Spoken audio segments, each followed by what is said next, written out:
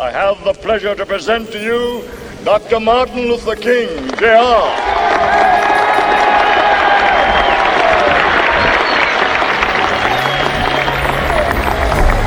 I am happy to join with you today in what will go down in history as the greatest demonstration for freedom in the history of our nation.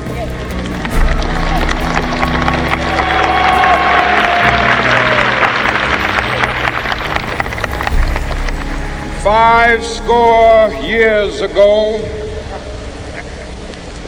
a great American in whose symbolic shadow we stand today signed the Emancipation Proclamation. This momentous decree came as a great beacon light of hope to millions of Negro slaves who had been seared in the flames of withering injustice.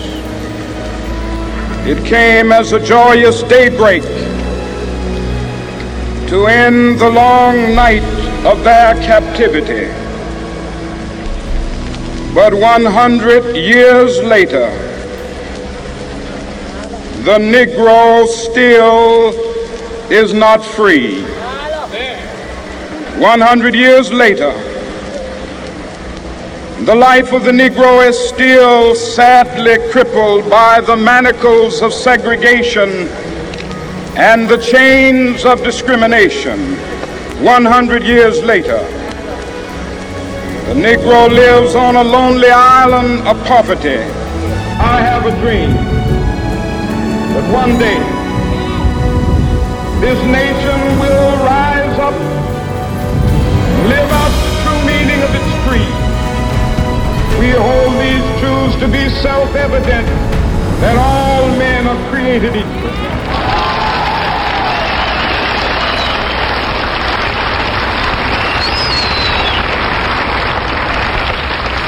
I have a dream that one day on the red hills of Georgia, sons of former slaves and the sons of former slave owners will they be able to sit down together at the table of brotherhood. I have a dream that one day, even the state of Mississippi, a state sweltering with the heat of injustice, sweltering with the heat of oppression, will be transformed into an oasis of freedom and justice. I have a dream. My four little children will one day live in a nation where they will not be judged by the color of their skin, but by the content of their character. I have a dream today.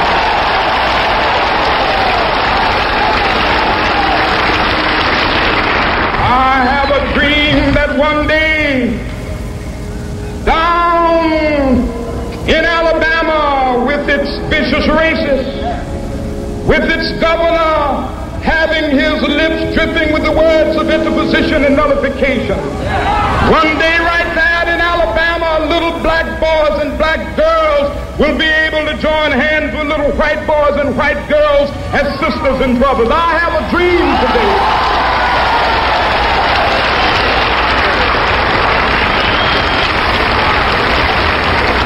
I have a dream that one day every valley shall be exalted, and every hill and mountain shall be made low. The rough places will be made plain, and the crooked places will be made straight, and the glory of the Lord shall be revealed, and all flesh shall see it together. This is our hope. This is the faith that I go back to the South with. With this faith, we will be able to hew out of the mountain of despair a stone of hope. With this faith, we will be able to transform the jangling discords of our nation into a beautiful symphony of brotherhood. With this faith, we will be able to work together, to pray together, to struggle together, to go to jail together, to stand up for freedom together, knowing that we will be free one day.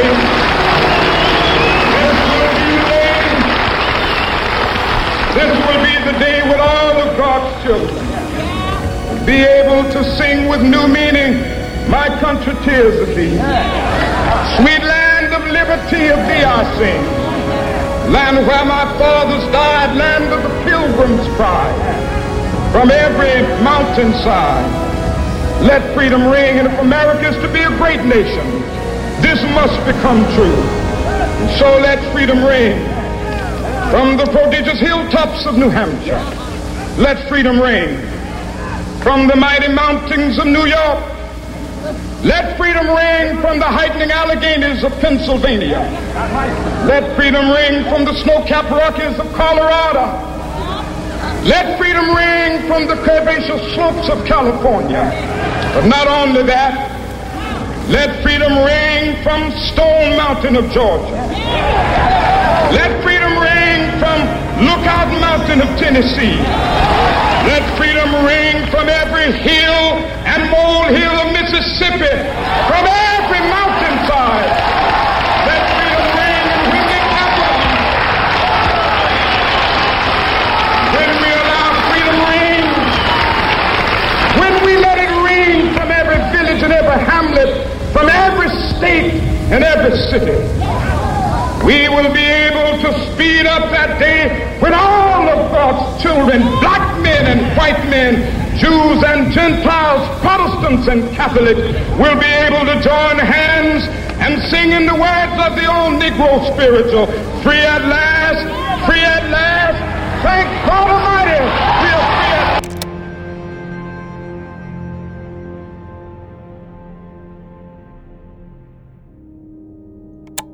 Gandhi, Dr. King, dramatized and defined the technique of nonviolence, and yet he also said that the only alternative to fear is violence, and that if that were the alternative, he would have to choose violence.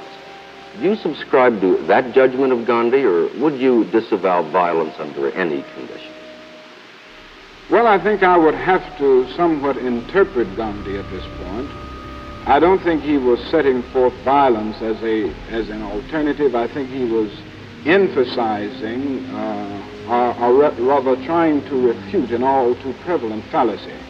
And that is that the persons who use the method of nonviolence are actually the weak persons who don't have the weapons of violence, persons who are afraid. And I think that is what Gandhi was attempting to refute. Now, in that instance, I would agree with Gandhi that if the only alternative to violence, to fear, is violence and vice versa, then I would say fight. But it isn't the only alternative. And that is one point that Gandhi was trying to bring out. It seems to me that there are three ways that oppressed people can deal with their oppression. What are they, Dr. King? Well, one is to rise up and open violence and physical violence. And some persons have used that method, persons who have been oppressed. But I think the danger of that method is its futility. I feel that violence creates many more social problems than it solves. May I interrupt you there, Dr. King? There are today certainly people who are forced to endure a kind of injustice that neither you nor even Gandhi in his time had ever seen. For example, would you regard the martyrs of Hungary's rebellion a year ago as misguided men in having used violence? I admire freedom fighters wherever they are, but I still believe that nonviolence is the strongest approach. I think that would apply to the Hungarian situation also. I don't think it's limited to a particular locality. I think it should apply in every situation in the world where individuals seek to break loose from the bondage of colonialism or from some totalitarian regime or from the system which we confront in America. You truly believe, then, that nonviolence is the sole, the universal answer to injustice and oppression? Very definitely. Very definitely. I feel that nonviolence, organized nonviolent resistance is the most powerful weapon that oppressed people can use in breaking loose from the bondage of oppression. Now, the other method that one might use is that of resignation or acquiescence. But I think that is just as bad as violence, because non-cooperation with evil is as much a moral obligation as is cooperation with good. You make a difference, a distinction between passive resistance and nonviolent resistance, is that it? Well, I think that can be something of a semantical problem. If passive resistance means just passively accepting violence or injustice, if it means cowardice and stagnant passivity, then there is a difference, because nonviolent resistance does resist. It is dynamically active. It is passive physically, but it is strongly active spiritually. In a sense, would you regard it as moving into the Christian philosophy too? You mean the doctrine of turn the other cheek to regard as positive rather than passive? I think it is positive. I think very definitely, if it is used properly and accepted with a proper attitude, it is a very strong method. It is a method of the strong man, not the weak. Dr. King, the editor of the local newspaper here proposed an editorial the other day that I asked you to reconcile, as he put it, your passive resistance philosophy with your satisfaction, which you've expressed very clearly, over the use of bayonet force in the Little Rock situation. Well, I'll put that question to you. What is your answer to this editor? What happened is that some of our philosophers got off base. And one of the great problems of history is that the concepts of love and power have usually been contrasted as opposites, polar opposites. So that love is identified with a resignation of power, and power with a denial of love. It was this misinterpretation that caused the philosopher Nietzsche, who was the philosopher of the will to power, to reject the Christian concept of love. It was the same misinterpretation which induced Christian theologians to reject Nietzsche's philosophy of the will to power in the name of the Christian idea of love. Now we got to get this thing right. What is needed is a realization that power without love is reckless and abusive, and that love without power is sentimental and anemic. Power at its best.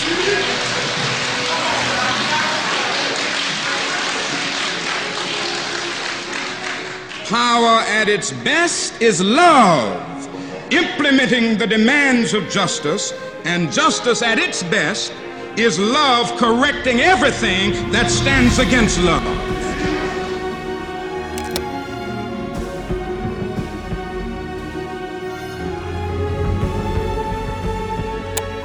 Into all white suburbs. By moving north and by concerning itself with equality in housing and employment, the civil rights movement began to encounter increased resistance, the so-called white backlash.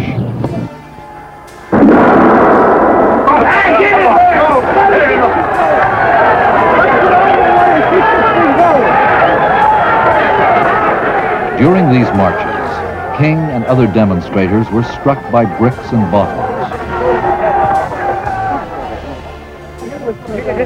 Oh, I've been hit so many times, I'm immune to it.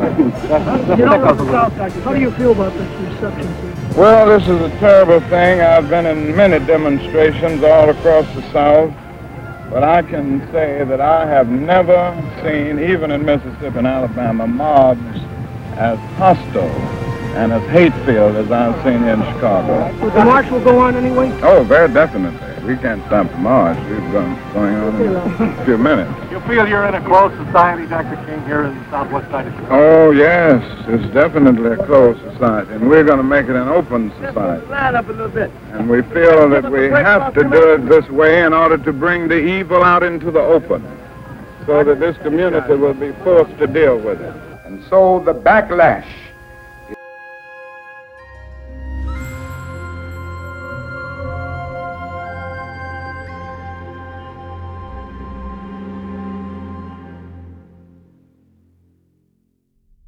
We are in Atlanta, Georgia, in the Ebenezer Baptist Church, where a father and son are the co-pastors. The son is, of course, the Reverend Martin Luther King, Jr. Eternal God, our Heavenly Father, we thank Thee for the privilege of assembling in the quiet of this sanctuary to give thanks and adoration to Thee. We thank Thee for life and all of its opportunities. We thank Thee for the privilege of living in this age, an age with so many challenges, an age packed with so many creative possibilities. We thank Thee for all of the good gifts that have come to us. And help us to realize that we are dependent on Thee, and that without Thee all of our efforts turn to ashes and our sunrises into darkest nights. Grant that in our lives we will incorporate a trilogy of love. Help us to love ourselves with a kind of creative, selfless love that helps us to achieve excellence in our various fields of endeavor. But help us to love our neighbor as we love ourselves. And above all, help us to love Thee with all our hearts, souls, and minds. And with this, go into life and face all of its challenges. In the name and spirit of Jesus we pray. Amen. Jesus was the leader in the way, a movement that was known as the way. For he said, I am the way, the truth, and the life. Now that gets all of it. I am the way, the truth, and the life. Don't need you to move, got everything. Load your wagon and pull on off. But we folks that was walking along that day, those who were walking on down the road, and some others like they're doing now, was criticize them like they criticize these amen folks now. See, when you say amen in the church, there's some folks think you're foolish. Glory to God. Something wrong with your head. Criticism is as old as the family of man, just like jealousy. Jealousy is as old as the family of man. Criticism is the same way. And now we can move on and solve many of the problems which face us in the days ahead, grappling with the problem of poverty, moving down the path of peace, trying to find some way to bring understanding between the nations of the world so that we will not have to fear and our children will not have to fear growing up in a world of possible nuclear annihilation. And then, of course, the great and troubling problem of civil rights is still on our hands, and I think we have the opportunity now to grapple with this problem in a greater manner. So in a sense, we look into a future shrouded with impenetrable uncertainties. And frankly, as others have said, I don't know what the future holds, but I know who holds the future. And this is our hope. This is that something that keeps us going. Darker yet may be the night. There may be those moments when even right may yield to might. But if you are right, God will fight your battle. And it is this faith that adjourns the counsels of despair. Let us rise above the hurly-burly of everyday life and somehow get in tune with the infinite. I do not know how long 'twill be, nor what the future holds for me. But this I know, if Jesus leads me, I shall get home someday.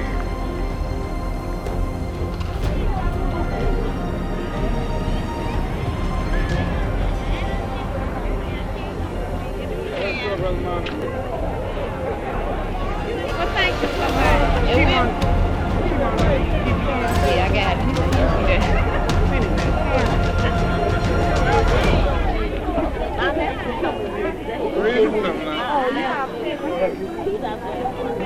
Okay. Martin Luther King Jr., Johnson Avenue, Atlanta, Georgia, USA. The Nobel Committee of the Norwegian Parliament has today awarded to you the Nobel Peace Prize for 1964.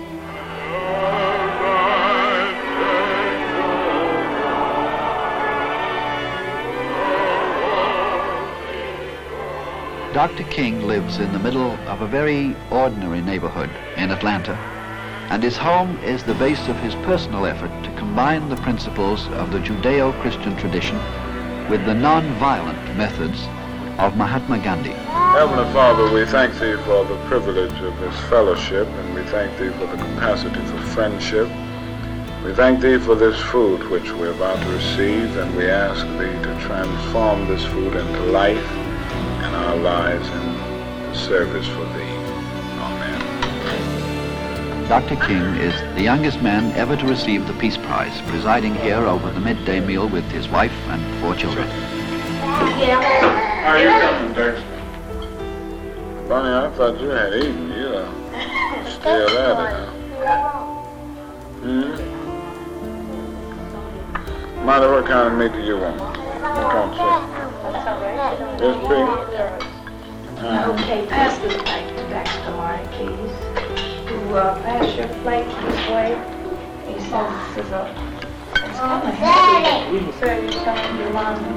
What is a roll? Daddy, you're not talking. I'm too hungry, Mother. I'm so hungry, I'm busy with this dinner. I want to go another place, Mom. You want to go to Norway? Me too. Why do you want to go? Why do you want to go, Dexter? Who is the prize named for? Well, Mom. I think you know, Velma. Some years ago, was a man named Alfred Nobel. And he was an inventor. Now he gave a prize and such things. And when he died, he told people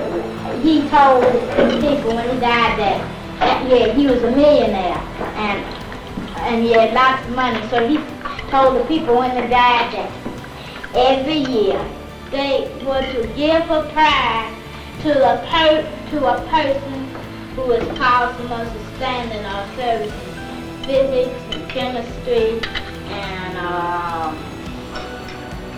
philosophy. Yeah. Philosophy. Chemistry and peace and so. Literature, you remember that one? Yeah. That's what they did. And his name after that. The fifth one in the world. Did you say peace? Yeah, fifth. You'll get an A on that. How does the Nobel Peace Prize differ from the other Nobel Prizes?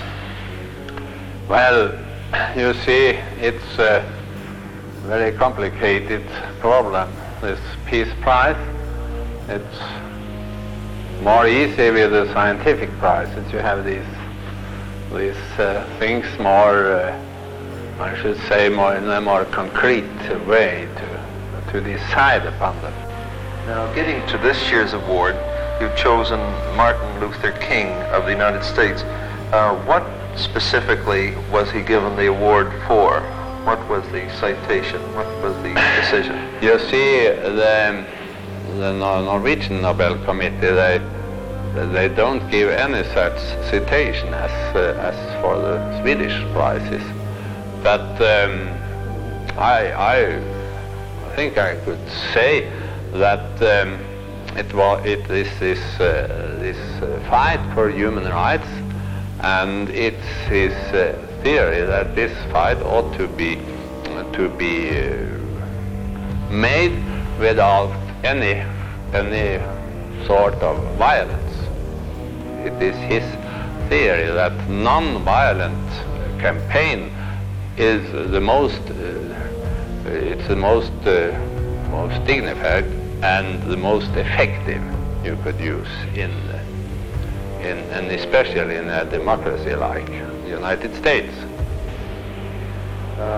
Could you show us the gold medallion that Martin Luther King will be presented with? Well, this is the gold medal, and it's made by our great sculptor Gustav Egeland. Well, what does the medallion say on it? The inscription is the name of Alfred Nobel here in the front, and the dates of his. I think it's the date of his birth, and so on the other side, there are three symbolic figures, and with an inscription in Latin, pro pace et fraternitate gentium, for peace and brotherhood among nations.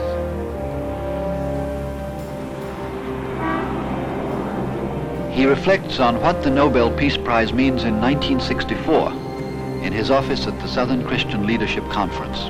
I see it as a tribute to the whole movement for racial justice in our country and to its dedicated leaders. I think it's an award and a tribute to the great courage, the discipline, the wise restraint of all of the individuals, both Negroes and white persons, who have been engaged in this struggle across the years.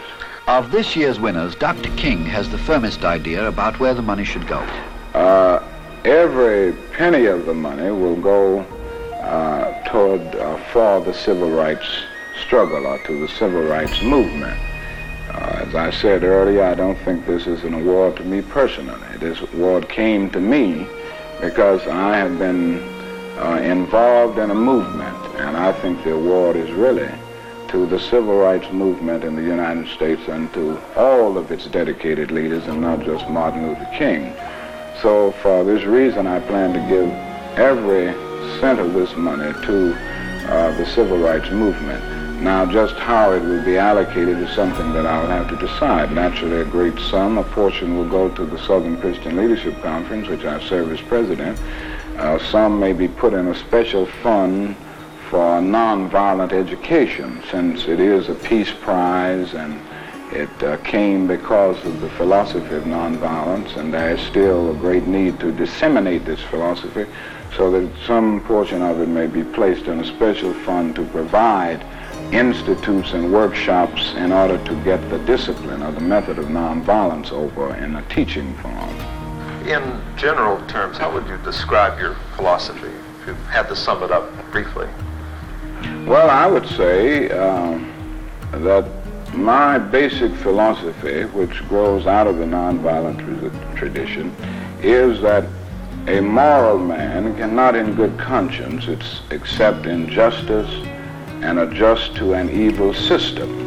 He must resist it. He has a moral obligation to resist evil. But in resisting it, he must recognize that he stands on higher moral grounds when he will resist that unjust system nonviolently.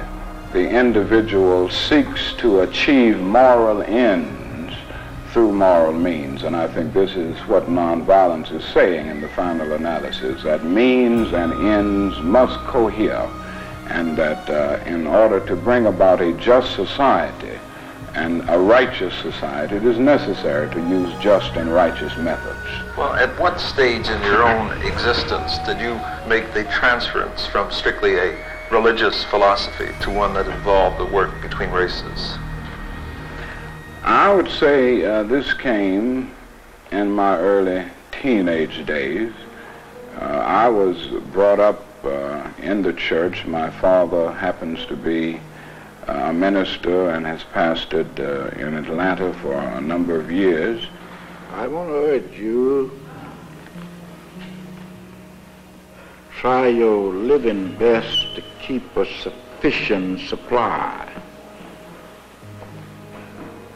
My grace is sufficient. You're going to need it.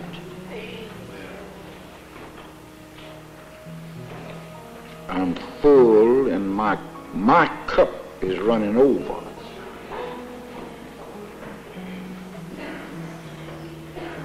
And I know why I'm full. Don't go around here worrying the Lord and telling him to make it easy for you. He isn't going to do that. You're going to have ups and downs and trials and tribulations, disappointment. You're going to be misunderstood and literally cursed when you do your best.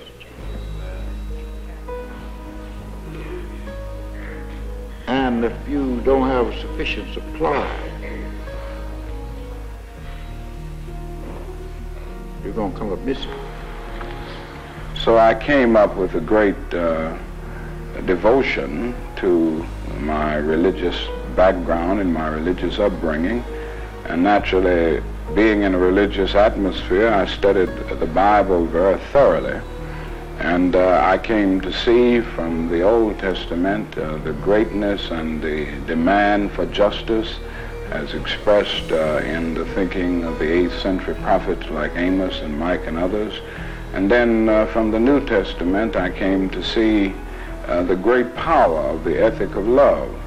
Now, as soon as I started moving through society and working here and there as a teenager, I came to see that if religion was to be relevant, these great ethical insights of the prophets and of Jesus Christ had to be transformed into some kind of meaningful social action. And it was at that time that I started working, even though I was still in high school and then later college, in the NAACP and other youth organizations that were grappling with the problem of racial injustice. This was a little before I decided to enter the ministry myself. Even before that, I saw that if religion was to be meaningful, it had to be active and meaningful and relevant in everyday life. The basis of your thinking is the Judeo-Christian tradition, but the method of your action comes from Gandhi, who is a Hindu. You see a paradox in that? Not at all. The interesting thing is that Gandhi himself was the first to say that he was greatly influenced by the Sermon on the Mount. And I happen to feel that God reveals himself in all of the great religions of the world, and there is truth in all. And even though Gandhi was a Hindu, he was greatly influenced by the ethic of love, and he said when he first read the Sermon on the Mount, he was so deeply moved and saw that this expressed the kind of thinking and the kind of ethical idealism that he wanted to serve as a guide of his life. So that I have been greatly influenced by Gandhi, and I say often that I received the inspiration to carry on in the nonviolent tradition from Jesus of Nazareth and the operational technique from Mahatma Gandhi. Some people say that nonviolent action really doesn't work. In Gandhi's case, he was killed, and in fact by one of his own people. You yourself have been attacked, your home blown up. Doesn't it become a little depressing sometimes? Yes, it does, but one must understand one of the basic points, one of the basic precepts of nonviolence, namely that suffering can be a powerful force for social transformation. There is nothing in the nonviolent discipline that says if you engage in nonviolent activity, you will not be the recipient of violence, you will not be the recipient of suffering. Even it doesn't say you won't be the recipient of death. Indeed, it says that you must be willing to die for something that you believe. What it says is that you must always be the willing recipient, but you must never inflict violence upon your opponent.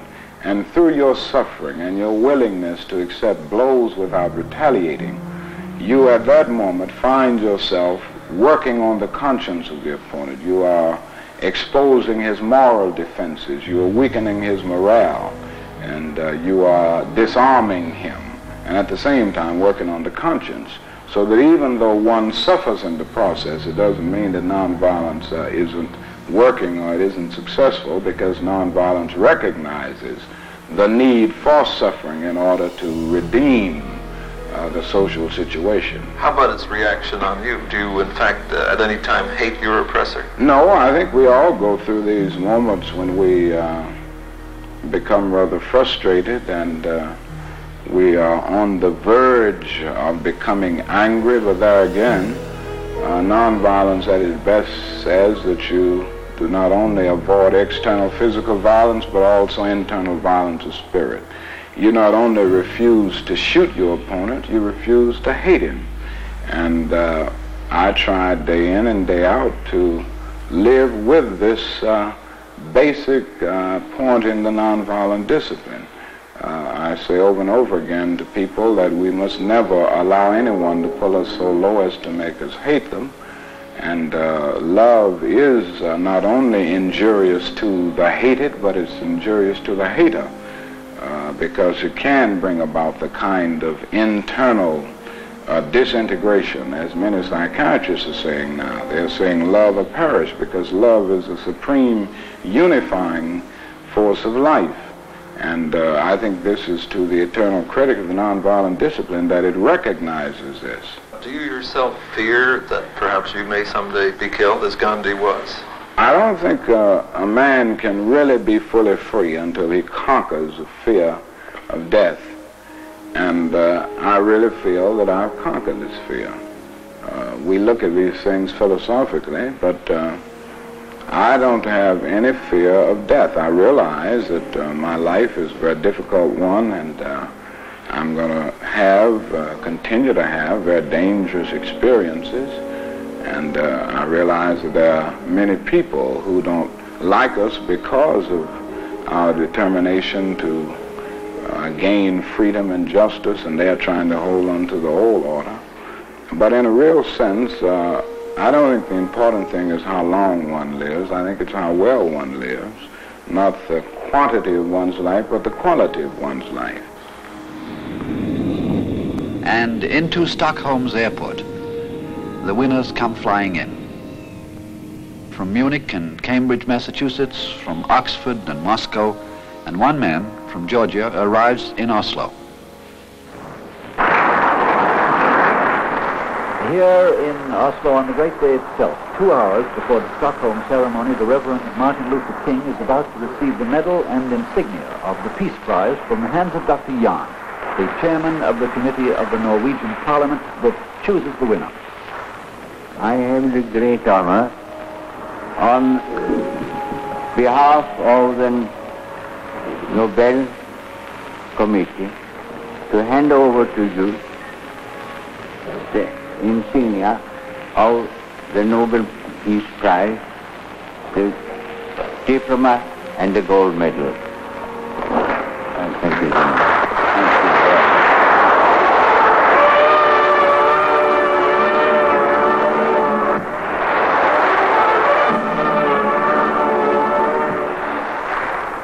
It's traditional to play some music that belongs to the country of the winners, and hence this familiar strain from Porgy and Bess as Mrs. King watches her husband at the rostrum.